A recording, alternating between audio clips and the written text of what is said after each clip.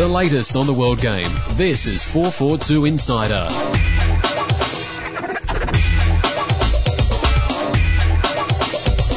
Hello and welcome to this week's 442 Insider Podcast. I'm publisher Andy Jackson, and joining me is new dad, editor Trevor Trahan. Before it wasn't going to happen, but no, it did. It did. It wasn't a myth. I would say happened. talk us through it, but we've only got an hour. So yeah, not all 24 hours of it. Everything all right? Everything's going very well, yeah. Birth's good, mum's well, daughter's well, Fantastic. Polly. So yeah, it's all West good. Ham club shop, been busy. Tills have been ticking over since. She's pretty much got one of every item from it. And different age. She's got the 0 to 3 months and then the 3 to 6. Has anyone got the number for Doc? Anyone got the number? She's loving it. Anyway, let's get on with the football. And what a couple of mornings it's been. UEFA Champions League, semi-final, first leg. Let's talk about Schalke versus Man United first. Yesterday's game, 2-0 win. Goals from Giggs and Rooney, 2 in 2 minutes for Man United, really sealed it. Didn't really, Trev, tell the story of their dominance. Nah, I mean particularly first half, how it's still 0-0 was a real surprise, and you felt like it might end up being one of those games where they didn't push their dominance through and they're still going to be live in the second leg. Fergie's comments were interesting after he was describing it as one of their best ever Euro performances. Compared it with the Juventus away game '99. Which was a pretty incredible. It was a 3-2 win, wasn't it?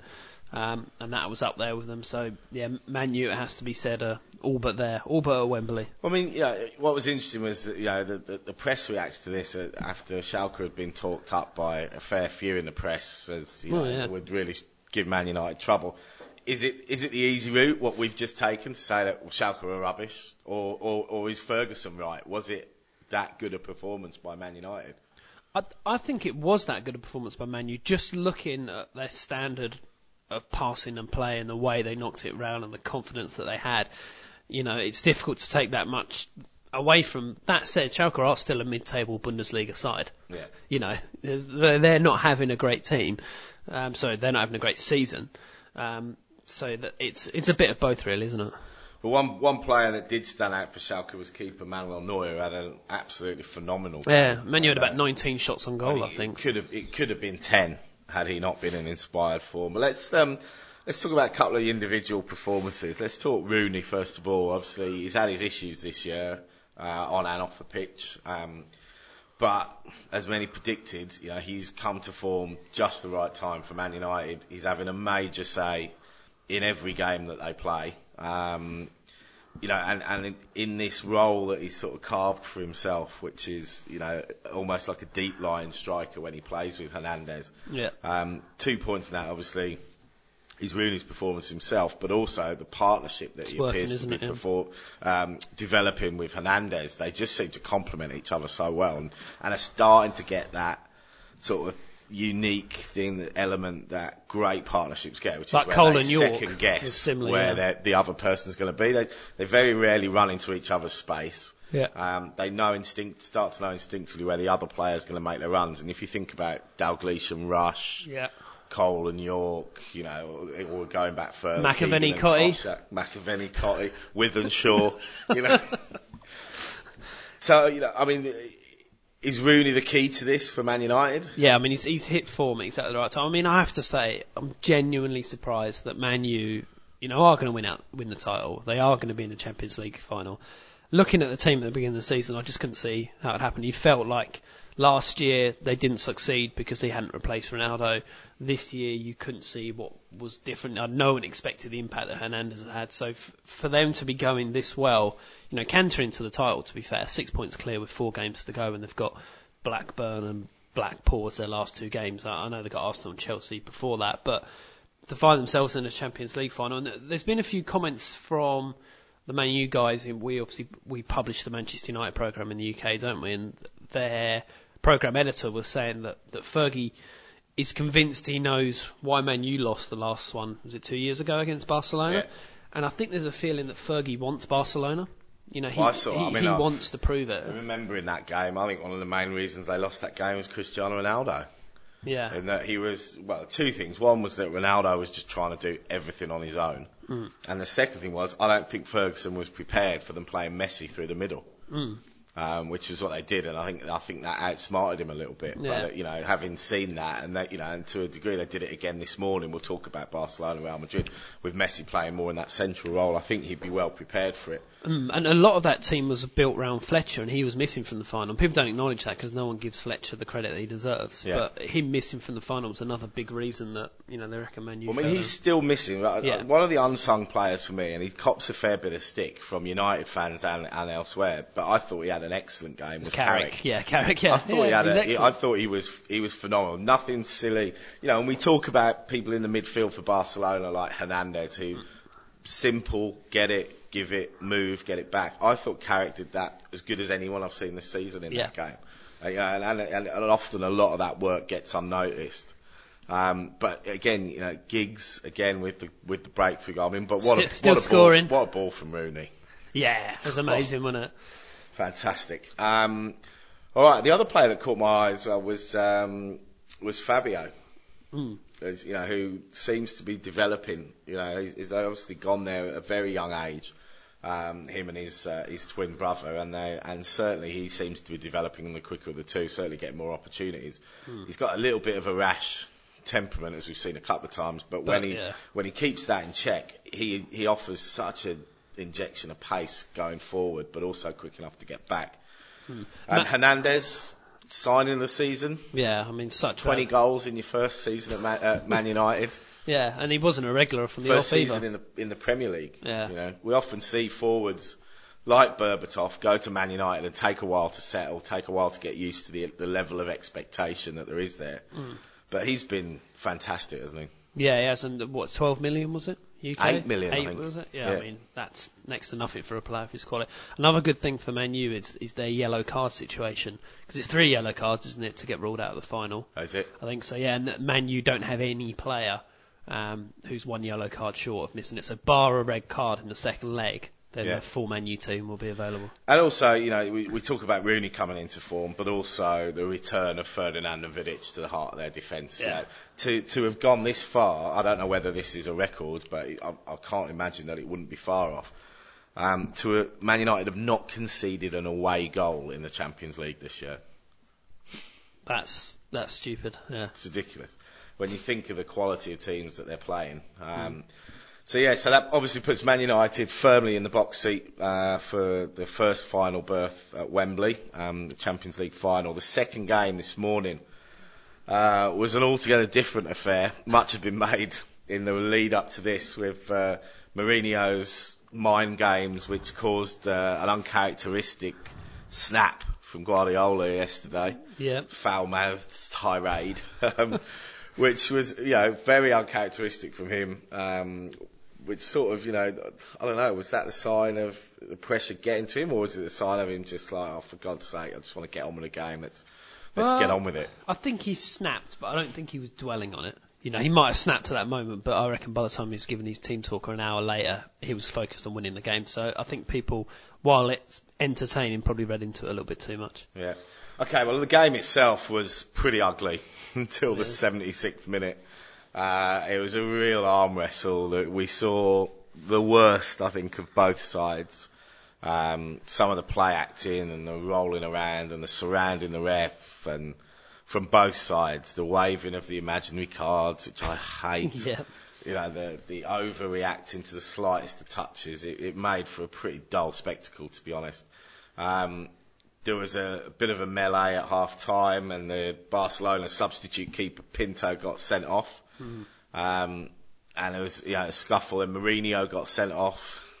Back in his normal seat in the stands. Pepe got a red card harshly, you'd have to say. I mean, that was harsh. It was a foul just, I'd probably say, if you're going to give a foul for both players having their foot raised. But you'd struggle to say it was a yellow card. Yeah. So Mourinho was then sent to the stands for his protestation in the aftermath of that. That then allowed Barcelona to exact a bit more control, obviously with the extra man. And unlike the Copa del Rey final, Barcelona made the extra man tell. A goal from Messi. The introduction of Afellay seemed to give him that spark. Excellent, yeah. Yeah, Pedro, who was probably one of the worst culprits of the rolling around and diving, injured a knee, missing an opportunity, and Afellay came in. First thing that he did was to beat Marcelo down on the right and put in the ball for Messi, tucked it in, and then Trev, talk us through Messi's second. Yeah, I mean, the first one was something that Messi does more often than people realise. It's just the old-fashioned poacher's goal, wasn't it? Like someone who wouldn't contribute First touch, anything else. Near post, run across the defender. And then the second goal was classic Messi, and it always makes me think of that Arsene Wenger comment about how he's like a PlayStation player. Yeah. Because how much did that feel like a PlayStation goal? Picked it up and the ball never goes more than a few inches away from his feet, and he kind of, doesn't do big jinks or big strides around people, does he? He just keeps it tight and sort of nibbles his way through. Touch that he takes, but also it was just a bit weird. It was almost like a training drill because, like Xavi just put his foot on the ball and gave it to him, 35 yards out. And there was no Barcelona player in front of him. There's no need. And there were 4 Real Madrid defenders. And Xavi just sort of went, there you go, have a crack at it.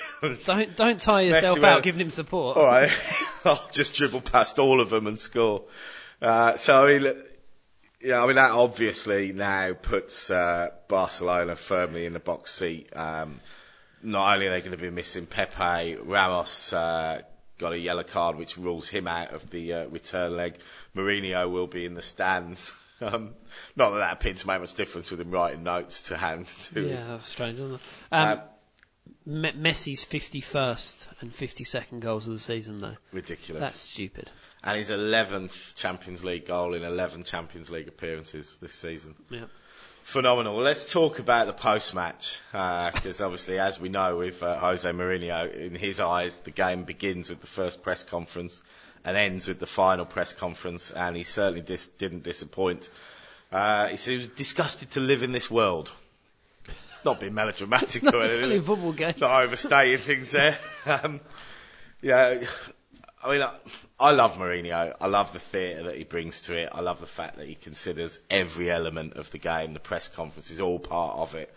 But I do feel he's let himself down a bit with some of his comments here, particularly in terms of, he couldn't resist having another dig at Guardiola where it's almost like that backhanded compliment that, they're a great team and he's a great coach, but after this, I'd like to see him win a Champions League that isn't tainted, referring back to the Stamford Bridge semi-final. It reminds me of Cloughey's comments about Leeds. Do you remember when he went there? He said, you haven't won anything yet because you were too dirty when you won the titles before. Yeah, it's like Guardiola deserves to win a Champions League normally. That's what I wish, because he's a very good coach who I respect as a person.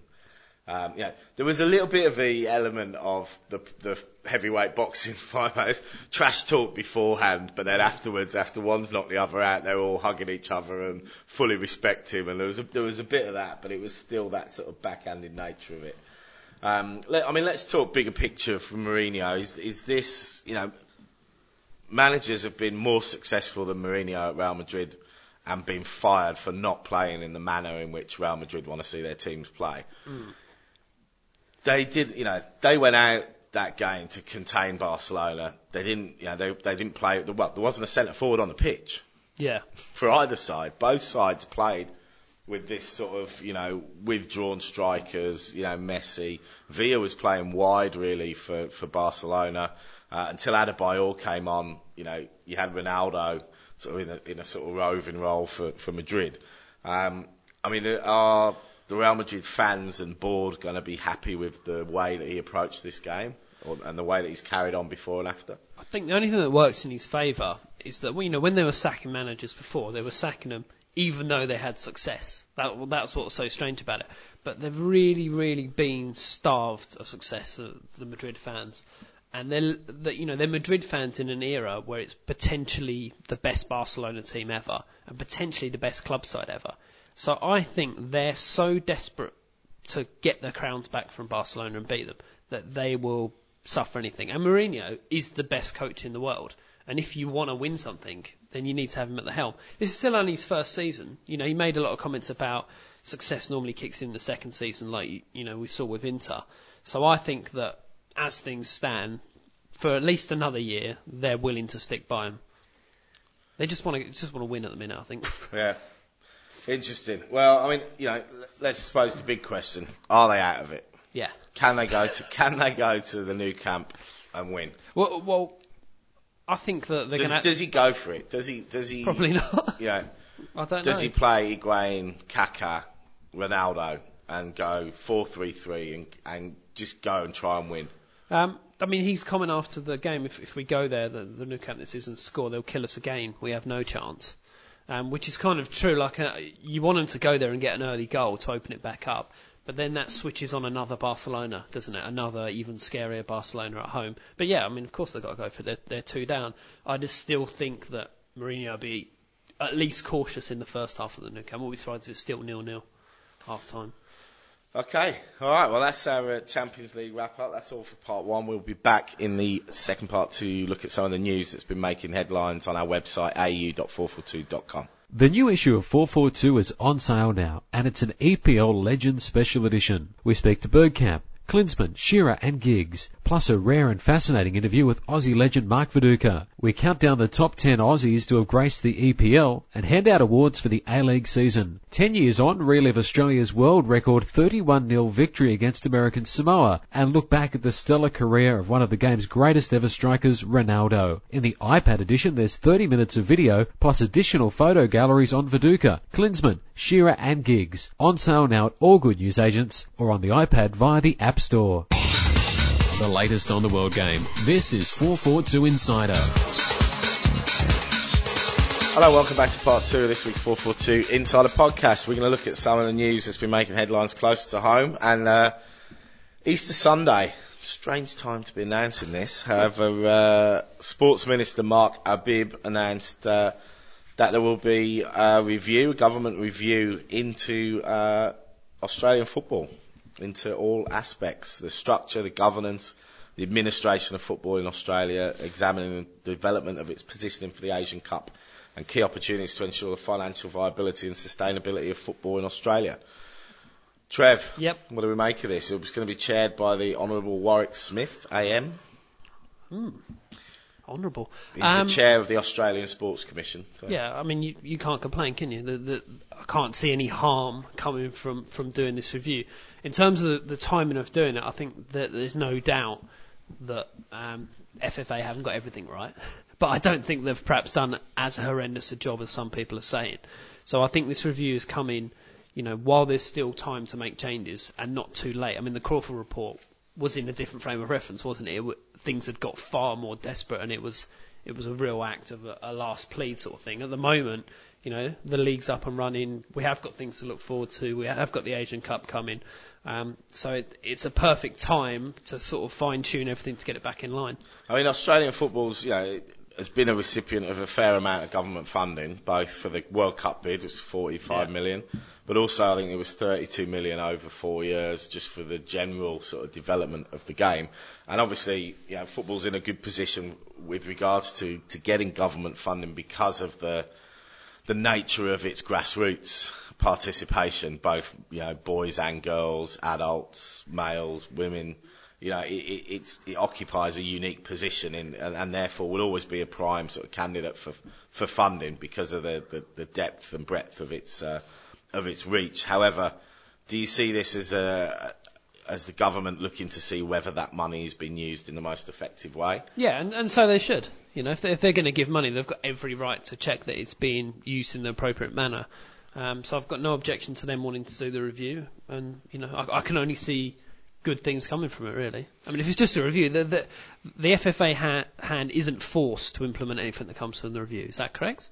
Or do they have to do whatever they say? Because the thing is... Well, what I think it would be that, future funding is going to be conditional on them, fulfilling these criteria or implementing the recommendations. Also, let's not forget that, and this is part of it, is that there's also, I think, $60 million worth of money pledged for the Asian Cup from all the states that are going to be involved in hosting games. That was paramount as a major part of the bid.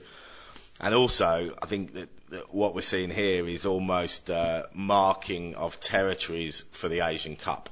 Because one of the challenges that happens with a major tournament, and we're some way off a local organising committee being appointed yet, but the government and the governing body have basically negotiate who will occupy which positions on a local organising committee. Yeah. And, this is probably an early sort of, saying, well, we're putting up $60 million. We want X amount of representation and say into the running of the tournament, how it's run, how it's promoted, whatever. I mean, one thing that is sort of kind of worth noting about when they go through and do all of this is that so far the FFA haven't made any comment. Have you heard any FFA comments? Have they come out and said we welcome this? I think they've said that it's with their support. It's in conjunction with them. I've not actually seen any direct quotes from Ben Buckley. I suppose. I mean, what could he say? It would be. I suppose I'm intrigued about what their reaction is, their actual reaction, rather than their canned press release reaction about having the review done. Well, I guess, on one hand, it's sort of like, if it was us, if you're doing your job. Exactly, you shouldn't be and worried. Your boss comes in and says, look, I really think we need to sit down and go through how well you're performing your role. Yeah. Then you sort of think, well, if everything was hunky-dory and I was doing everything and meeting every expectation, then would we need to be having this review? So I think, there's an element of, people aren't happy, or there's question marks as to whether the funding has been used in the correct manner. But like you say, Chim, if that funding is going to continue, then they have every right to question where it goes. I mean, the interesting thing is going to be that whether this government will still be in power come the Asian Cup.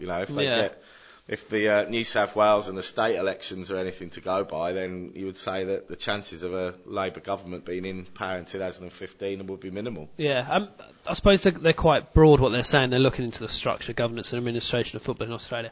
I mean, how many questions are going to be asked about the World Cup bid, considering how much government money went towards that? I mean, they're within their rights to ask. Part of it, because I think they will draw the parallels between the World Cup bid and the funding for that, and where the funding will be used for the Asian Cup. Yep. Well, obviously, Brendan Schwab, as always, PFA chief executive, has said that this is a great opportunity for the next stage of the as with the Crawford report in 2003, which, like you say, was in very different circumstances and probably a bit more dire circumstances at the time.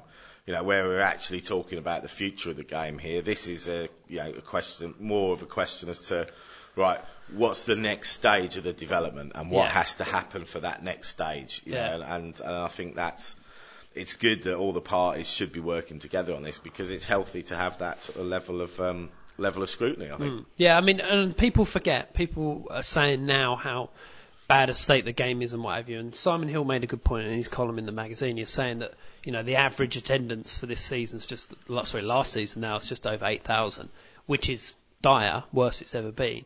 But it's still double what the NSL got. Yeah. We are still in a better situation in other aspects. Yeah. One thing that Brendan Schwab refers to again, and I don't think anyone can argue with this, is the expansion and the nature of that expansion, and the fact that he's still a critic of the original model, the original one team, one city model, and it's difficult to argue when you look at football around the world. Yeah. And one of the biggest drivers of football interest, like this morning, Real Madrid, Barcelona, Man City, Man United, great rivalries, are often city based. Yeah. Look at, Liverpool, Everton, Newcastle, Middlesbrough, Newcastle, Sunderland. They're often West Ham, Leyton Orient. Yeah, they're geographically based rivalries. Yeah. And we've got our sort of, the equivalent of the Real Madrid Barcelona, which isn't necessarily based on geography, it's based on history. And we've got our own sort of versions of those developing, which you'd probably say Melbourne Adelaide, Melbourne Sydney. But the one thing that drives football passion and support has always been same city derbies. Yeah. And that's what we've lacked up until last season. So, he's talked about the fact that we've had teams in Auckland and the Gold Coast before we've had a team in Western Sydney, where there are hundreds of thousands of people actively playing the game. And it's difficult to argue with that point. So, obviously, they reckon that the review will take around 4 to 5 months. The other interesting thing, that does this now then supersede the FFA's strategic review? which was supposed to have been released 2 or 3 weeks ago. We were saying for ages that it was coming out. It's coming out. I don't know. I'm still expecting that FFA review. Well, yeah, so am I, because part of that FFA review was about things that are going to happen within the next, before this review will even come out. Yeah. So, for instance, we all know it's the worst kept secret in the world that the season is going to start in first weekend of October. Yeah. Or second weekend of October this year, but it's not been formally announced yet, and that was part of the strategic review, was the timing of the season, and so it seems a bit odds as to whether we'll get the FFA's review and then we'll get a government review. But anyway, we'll definitely be covering it.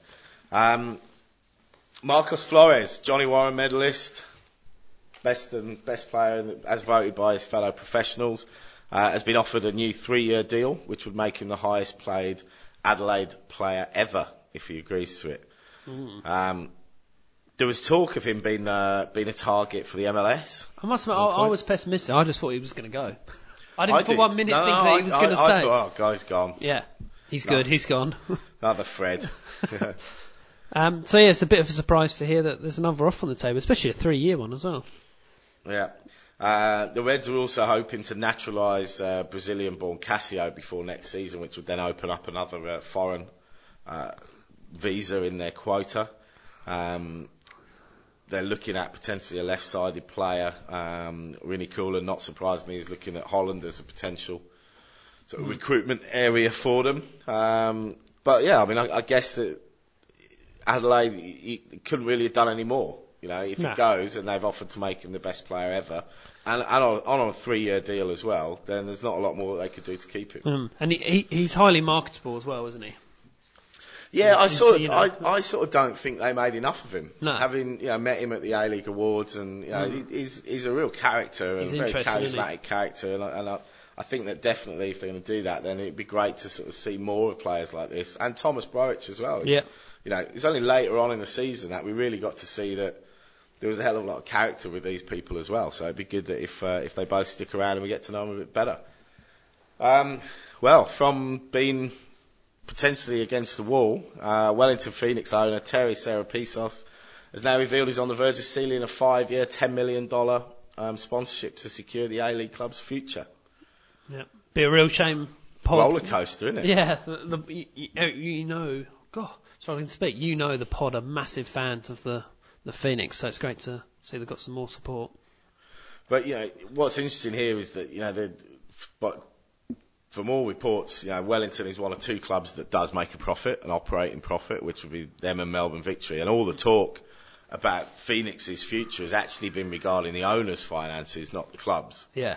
And if we can see that's on a secure footing, and also then a sponsorship of this nature could be what it needs for Phoenix to take the next step. Do they make money, Phoenix? Yeah, as far as I'm aware, they do.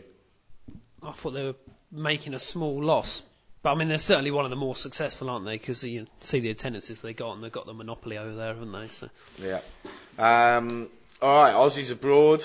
Let's have a quick look around. Scott McDonald. Scott McDonald, hat-trick. First half hat-trick. I think he's injured now, actually. He's got a hamstring injury. But got a hammy. First half hat-trick in Middlesbrough's 4-2 win over Richard Garcia's Hull City. I watched the goals. I mean, they were sort of poachers and he seemed to be in outrageous amounts of space to finish them, but still, he did. Scott Chipperfield has also just signed a new deal with Swiss champions FC Basel, which will keep him there until June 2012. He's 83 years old. Which old. You would probably say rules out any chance of him coming back to play in the A-League. Yeah, probably he's kind of settled over there, isn't he, with Swiss wife and all the rest of it, so I don't think he's not sure if he's likely to even come back to live in Australia, let alone play. Yeah, well, he celebrated his new deal by scoring one of the goals in a 2-1 win over Young Boys. Ironically, against the Young Boys. Tim Cahill returned as a half-time substitute in Everton's loss to Man United. Mark Schwarzer played a full game. Fulham drew 1-1. Fulham winning 3-0 this morning.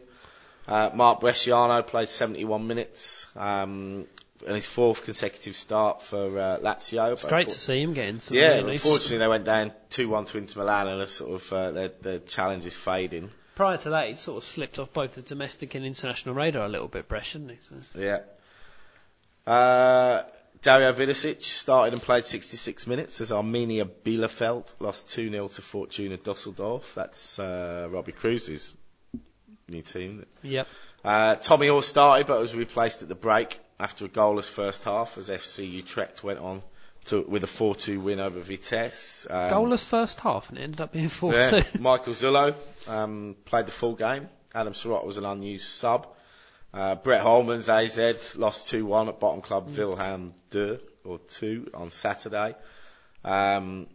Lucas Neal was a 75th minute substitute. There's been a bit of speculation around Lucas Neal. We've got both Lucas and Harry Kewell. Their contracts are both up at the end of this season. So cue speculation as to where they will come and play. Not the A-League for Harry, we know that, don't we? Pretty certainly it wouldn't be the A-League for Harry, although there were reports on goal.com, not the most reliable of sources, has to be said, that Lucas Neal's eyeing up a return to the A-League. Do we think that, Trev, do you see that as a possibility? I think if he had his own... Where would he go? Well, if he had his own club... He's a Sydney boy, I can't, after him being such an integral part of one of the unsuccessful bids for the Western Sydney team, it would be difficult to see him coming back and playing for Sydney FC. I don't think he'll come back. Not yet. No. Okay.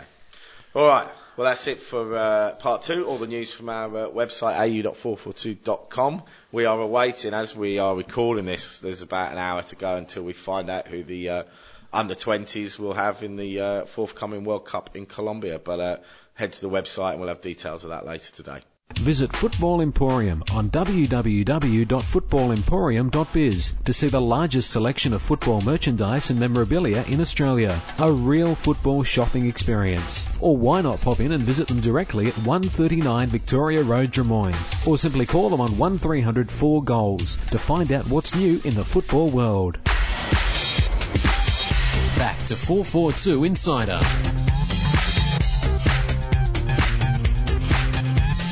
Hello, welcome back to this week's 442 Insider Podcast. We're going to turn our attention to the domestic leagues in Europe as they reach their climax. We're going to look at the big 4 leagues. In the Premier League, overnight, Fulham, as we said, had a regulation 3-0 win against Bolton. Regulation as soon as I put money on Bolton. Stoke beat Wolverhampton Wanderers 3-0. Man City beat Blackburn 1-0 on Monday night, Tuesday morning here. Let's talk at the top of the league. Arsenal continued their late capitulations with losing in the last minute of the game. Just like last year, to Bolton. Much. Yeah, winnable games. I mean, going to Bolton's not an easy game, but if you're going to win the title, you need to be winning there. Chelsea took care of your boys 3-0. Yeah. A little bit of an unfair result, to be fair. If you game that will be remembered for the Fernando Torres broke his drought. Yeah, every single West Ham fan I know who tweeted, I bet Torres scores today. So when he came on, there was no strange conditions as well. Considering that the UK's been having really good weather recently. Hammering it down. It absolutely hammered, and the pitch was awful at the end. I mean, Torres' chance was actually created by the ball getting stuck in the water, which then sort of gave him the opportunity to check back and hit it first time. It was a strange game because West Ham were all over Chelsea and we were 1 down, and Robbie Keane had you can call it a sitter, to be fair. It was a 1-on-1 that he just blasted wide. We had 4 strikers on the pitch at that point, and then Torres went and scored, and it was all over. So a bit harshly done with a 3-0, but regulation win for Chelsea. Liverpool had a great win against Birmingham at Anfield, a hat-trick from Maxi Rodriguez. They could still get 5th, can't they? As I'm sure we'll get into. Yeah, absolutely. They're right in the hunt still. Sunderland reversed their recent run of awful form with a 4-2 home win. Again, 0-0 at half-time, 4-2 at the end. Spurs couldn't beat West Brom at home, which has put a severe dent, with Man City beating Blackburn. That's put a severe dent in Spurs' hopes of securing Champions League football. And Man United did what Man United do best, which was get a late winner at home to beat Everton 1-0. A bullet header from Hernandez at the far post. Yeah, I watched that game. I thought Valencia was brilliant throughout. I meant to talk about Valencia in the when we talked about Man United. Him and Rio Ferdinand's return to the team has definitely been part of the uplift. And I would argue that based on last year, when Rooney was on top form last season, scoring all those goals, most of them were being created by Valencia. Yeah. and we're starting to see that again. Yeah. You know, that he just hugs that touchline. Gets so many balls in. But what he also does is because that he holds that touchline so wide, he spreads the back four of the opposition, which creates the channels then for Rooney to operate in. And if Rooney then drops deep, inevitably it creates more space for him. And now with Hernandez really sort of fulfilling that poacher's sort of role, they've got a number of threats going forward. So let's look at the top of the table. Man United top, 6 points clear with 4 games to go. Now their next 2 games are against Arsenal and Chelsea. Yep. Are Chelsea still an outside bet if they can win that game? Yeah, I mean, the fact that even though they've got to go to Man U, at least they're playing Man U, so the destiny's a little bit more in their They sort of need Arsenal to beat Man United. Yeah, if Arsenal can beat Man United and Chelsea can win that round, then it would put, 3 points difference goal with Chelsea to play against Man United. Goal difference is within 2 goals. Yeah.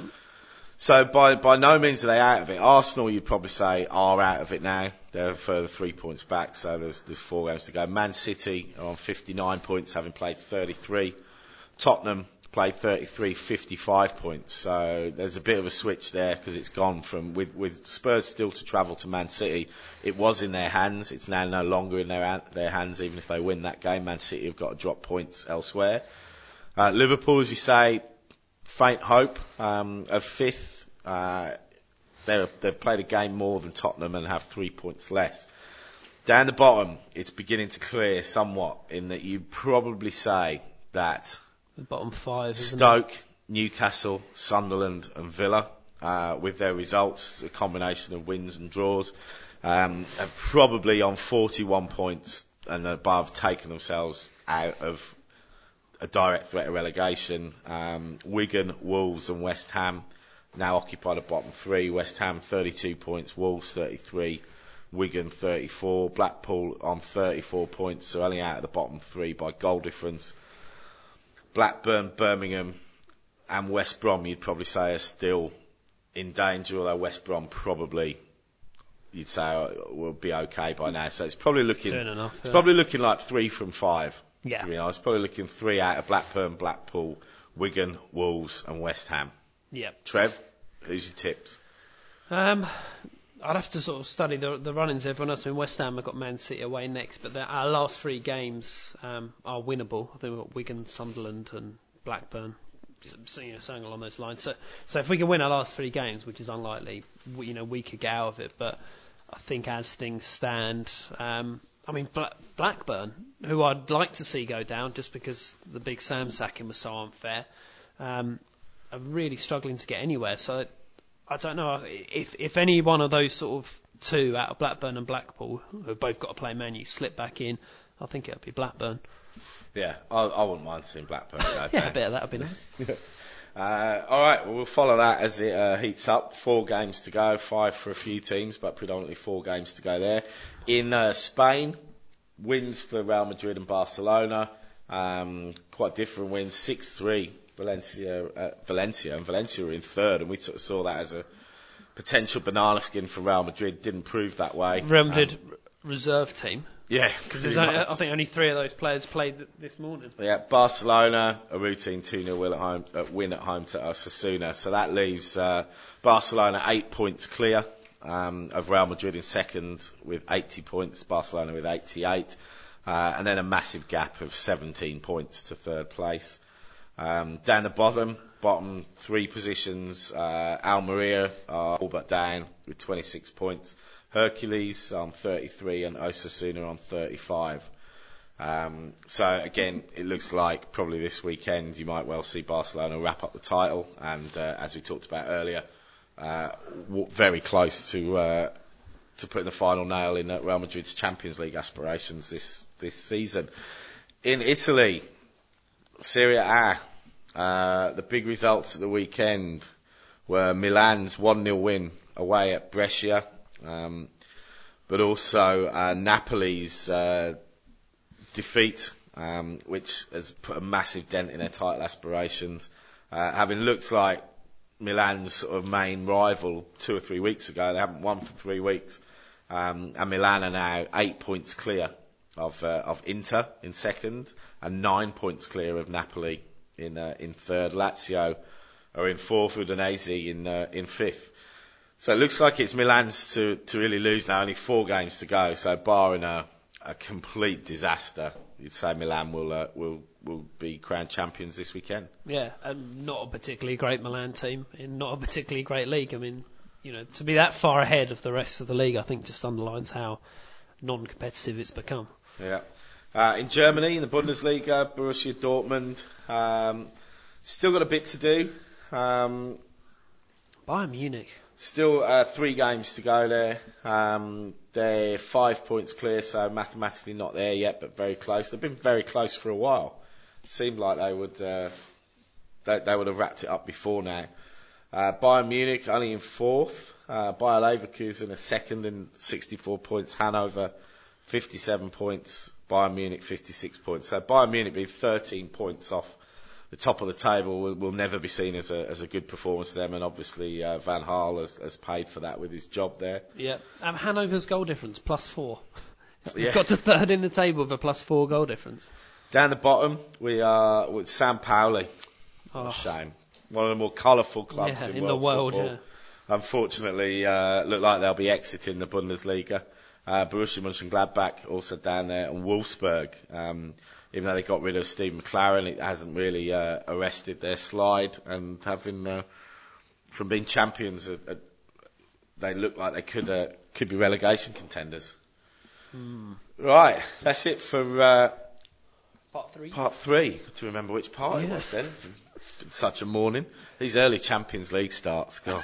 After a 5-day Easter break, I managed to undo all of the good sort of rest and relaxation with 2 4:30 starts. But anyway, that's it for part 3. We'll be back part 4 to preview this weekend's games in the English Premier League. The new issue of 442 is on sale now, and it's an EPL Legends Special Edition. We speak to Bergkamp, Klinsmann, Shearer and Giggs, plus a rare and fascinating interview with Aussie legend Mark Viduka. We count down the top 10 Aussies to have graced the EPL and hand out awards for the A-League season. 10 years on, relive Australia's world record 31-0 victory against American Samoa and look back at the stellar career of one of the game's greatest ever strikers, Ronaldo. In the iPad edition, there's 30 minutes of video plus additional photo galleries on Viduka, Klinsmann, Shearer and Giggs. On sale now at all good newsagents or on the iPad via the App Store.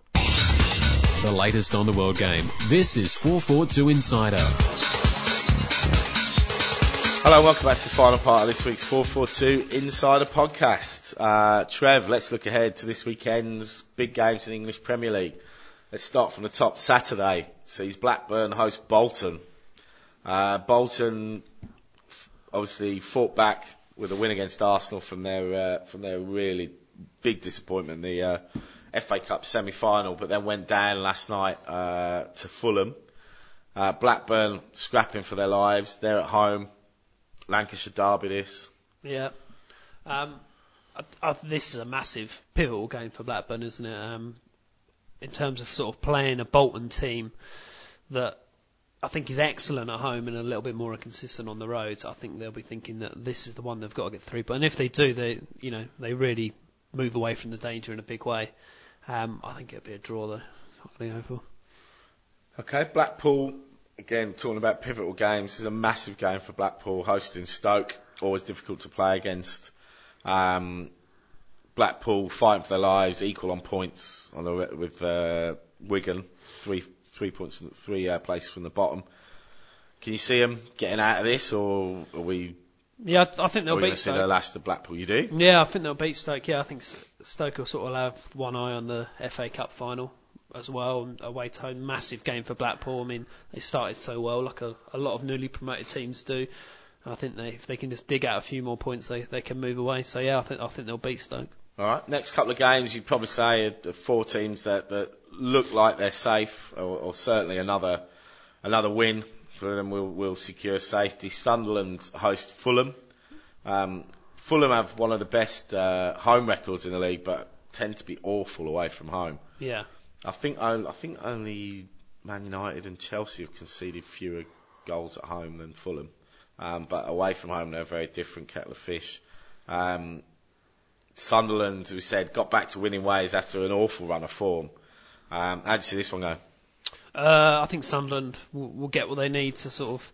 I mean, because it's so tight up there, if you can get a couple of wins near the end, then you can sort of nestle yourself up to, well, 8th, can't you? And really? Is it £500,000 a point? 9th. Or £1 million a point, is it?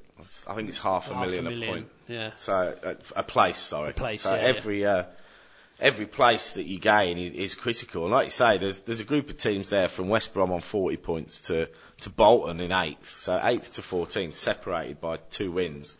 4 games to go. They could all swap positions, and that could be worth, £3 or £4 million to the team. It's another player, isn't it, really? Absolutely. Another game, a very similar situation. West Brom host my boys Villa. Villa on 41 points, West Brom on 40. Both you'd probably say are safe. One more win for either will secure it. Local derby. Bragging rights. Draw Probably. written all over it, I think. Darren Bennett will score again. Wigan host Everton. Massive game for Wigan. Everton have done their usual, which is start awfully and then finish really strongly. They're up in 7th, 47 points. A lot of talk around David Moyes, speculation around his future. Whether he's, has he taken Everton as far as he can take them? Does it, it's difficult to see him getting an opportunity at a club higher than Everton, though. He's in a strange position because I think he's a fantastic manager, but Everton normally or can perform particularly well against the big sides. Like he sorts out the tactics well against the other really, really good sides. In terms of giving him a bigger job, he does a fantastic job at Everton with not a lot of money and an awful record of injuries. Everton seems to have major players out all of the time. But would one of the big guys have a risk on him? I don't think Roy Hodgson's done anyone's any favours at Liverpool, because he was an example of that, wasn't he? I mean, more experienced, but given a chance at one of the big sides, and it didn't really work out. I mean, he'd been linked with the Man U job, Moyes. I don't think he'll got any chance of getting that. I mean, given Gerard Houllier is certainly won't return to the dugout this season. He was admitted to hospital last week with a recurrence of. Obviously, his well-publicised heart operation. It's unlikely to come back, isn't he, to football manager? Looks like he may well not be coming back, which is obviously cued speculation as to who will take over. And David Moyes has been a name that many supporters have been putting forward. And certainly, whilst I would say that Villa and Everton are two very similar sides in terms of history, in terms of stature, in terms of supporter base. You can't argue that Villa have certainly spent more money over the last 4 or 5 seasons than Everton have. Where would you be if Moyes had spent that money? Well, yeah, so would Villa potentially be, for David Moyes' career, I'm not necessarily saying that the club would be a step up, but would it give him an opportunity to face a different challenge with a bit more money to spend? Maybe. Maybe. I mean, Newcastle ended up being that job for a while, wasn't it? Where managers like Allardyce and stuff would go there because it's not necessarily a step up in terms of where teams are in the league, but you think you're going to get more money at a bigger club, and it never really worked out. But yeah, I mean, he could take the Villa job. He'd need pretty strong promises on how much money he could spend, though. Yeah. Massive game in West London. West London v North London, Chelsea v Spurs. That's the late game on Saturday. Huge games for both. Chelsea have to win this game. Yeah. If Arsenal, if they've got any hope of winning the league, they have to win this game and hope that Arsenal do them a favour against Man United. Spurs have to win this game to stay in the hunt for 4th place. This has a potential to be the game of the weekend, I'd say. Exactly. We'll get on to City's result, but City are hosting West Ham, so you'd have to say they're going to win that. If Tottenham lose, then I think that's effectively 4th out of the window. Yeah. And with Liverpool with a great chance of picking up some points at home against Newcastle, they're in real danger of losing 5th as well. Sunday sees another local derby, Birmingham Wolves. Birmingham not quite safe yet. Wolves nowhere near safety yet. So a massive game for both of those. It's at St Andrews, which you'd probably say will give Birmingham a slight edge. But Wolves really need to win this to have any hope of surviving. Liverpool Newcastle, midday kickoff in the UK, so 9 o'clock here. Both those games are midday kickoffs in the UK. As you say, Liverpool will be Liverpool will know when they kick off whether Spurs have got anything out of the game at Chelsea. If they haven't, then that opens the door for Liverpool to challenge for European football next year. Yeah, exactly. Yeah, Well, they can go above them, can't they? Because they're superior goal difference. Yeah. I think, if Tottenham lose and Liverpool win at the weekend, then they're going to be above them, albeit of Tottenham having a game in hand. Arsenal, Man United. We'd probably say that Arsenal are out of the championship race, but they can still have a major say in who ends up winning it. Man United, though, probably slightly different to Chelsea-Spurs game. Man United would be more than happy with a point from that game. Yeah, I think Fergie's comments were suggesting that he thinks he's in the Champions League final, and it'll be quite a strong team that travels to Arsenal. Okay, Man City, West Ham. Yes, Man City 3-0. At least. It's good to see that the optimism is coursing through West Ham fans' veins. Well, that guy the one that can play football, Scott Parker. Yeah, well, he's injured. He's injured. Yeah. So normally we've got 10 rubbish players and one good player, but I think we're going to have to play 11 rubbish players, which gives us no chance. But given that 2 of your rubbish players started for England at the World Cup. Yeah, that shows how rubbish England are, doesn't it? I would defend Green. I mean, Green is a good player. He's made a couple of mistakes, and Upson's hideously overrated, though. Okay. Really hideously overrated. Presumably that would be the end for Avram Grant at West Ham, or would they? Yeah, I assume so. I mean, realistically, we are down. I think the key to getting out. You're 2 points, you're 3 points, 1 win away from safety. And we've got 4 games to go. We've got 3 winnable games at the end. It's totally in your own hands. I just don't think we will. But I think the key to getting out of the Championship is having a manager that knows about that level. And Avram Grant doesn't really know about the Premiership level either, does he? But I don't think he's going to be prepared to scrapping the way out of the Championship. So I think we will have a new manager next season. Who would you like that to be? I don't know. I was a lot of talk that if we ever went down, I'd want Pardew to come back, but he's not going to do that now because he somehow managed to get the Newcastle job. So yeah, I don't know whoever's been doing well, Chris Hughton. Maybe. That's not a bad another job. That's not a bad call. Yeah. All right, just a quick look at some of the top games and in the other leagues that will round off this weekend.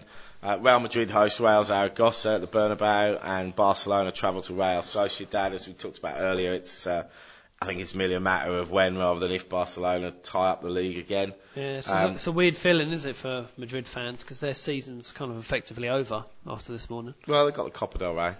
Which they've won, yeah. And then broke. So yeah. They're the holders, although they couldn't hold on to it. Yeah. In Italy, Inter travel to Cesena, Napoli host Genoa, AC Milan host Bologna, and Udinese travel to Fiorentina. As we said, it's Milan's to lose, and probably another win will secure that for them. And in the Bundesliga, what have we got? Borussia Dortmund at home to Nuremberg. Who else? Hanover host Borussia Mönchengladbach. Stuttgart away at Hoffenheim. Bayern Munich host Schalke. Interesting to see how Schalke approach that game. Whether they just consider the fact that they're out of the Champions League, or whether they rest some players with the hope of giving it a go. But anyway, the seasons are coming to their climax. We'll be following it every step of the way. Thanks for joining us, Trev. Congratulations again, mate. Thank you. Yep, and just mentioned last week to buy our EPL Legends issue. Yeah, last week of on sale, so get it while you can. Sneak peek of what's coming next week. Yes, Liverpool. I can see it being popular. Liverpool special. So Suarez, resurgent and Carroll, Liverpool. And, interviews and a Gerrard profile and stuff, plus loads of behind the scenes club stuff. And the 3 lads in Holland as well. Soroto, Zulo and Orr. We've been over there. Former editor Paul Hansford has been hanging out with them in a slightly weird way. Taking them to the only European Aboriginal art museum. Art museum, yeah, that's the sort of stuff you can look forward to.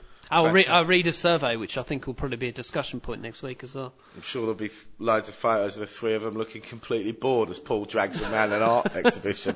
But anyway, it'll be a riveting read. That's all for us for this week. Enjoy your football this weekend. We'll be back next week on 442 Insider Podcast. Thanks for joining us. 442 Insider is a Helms Media Solutions production. Visit helms.com.au to find out more about our services.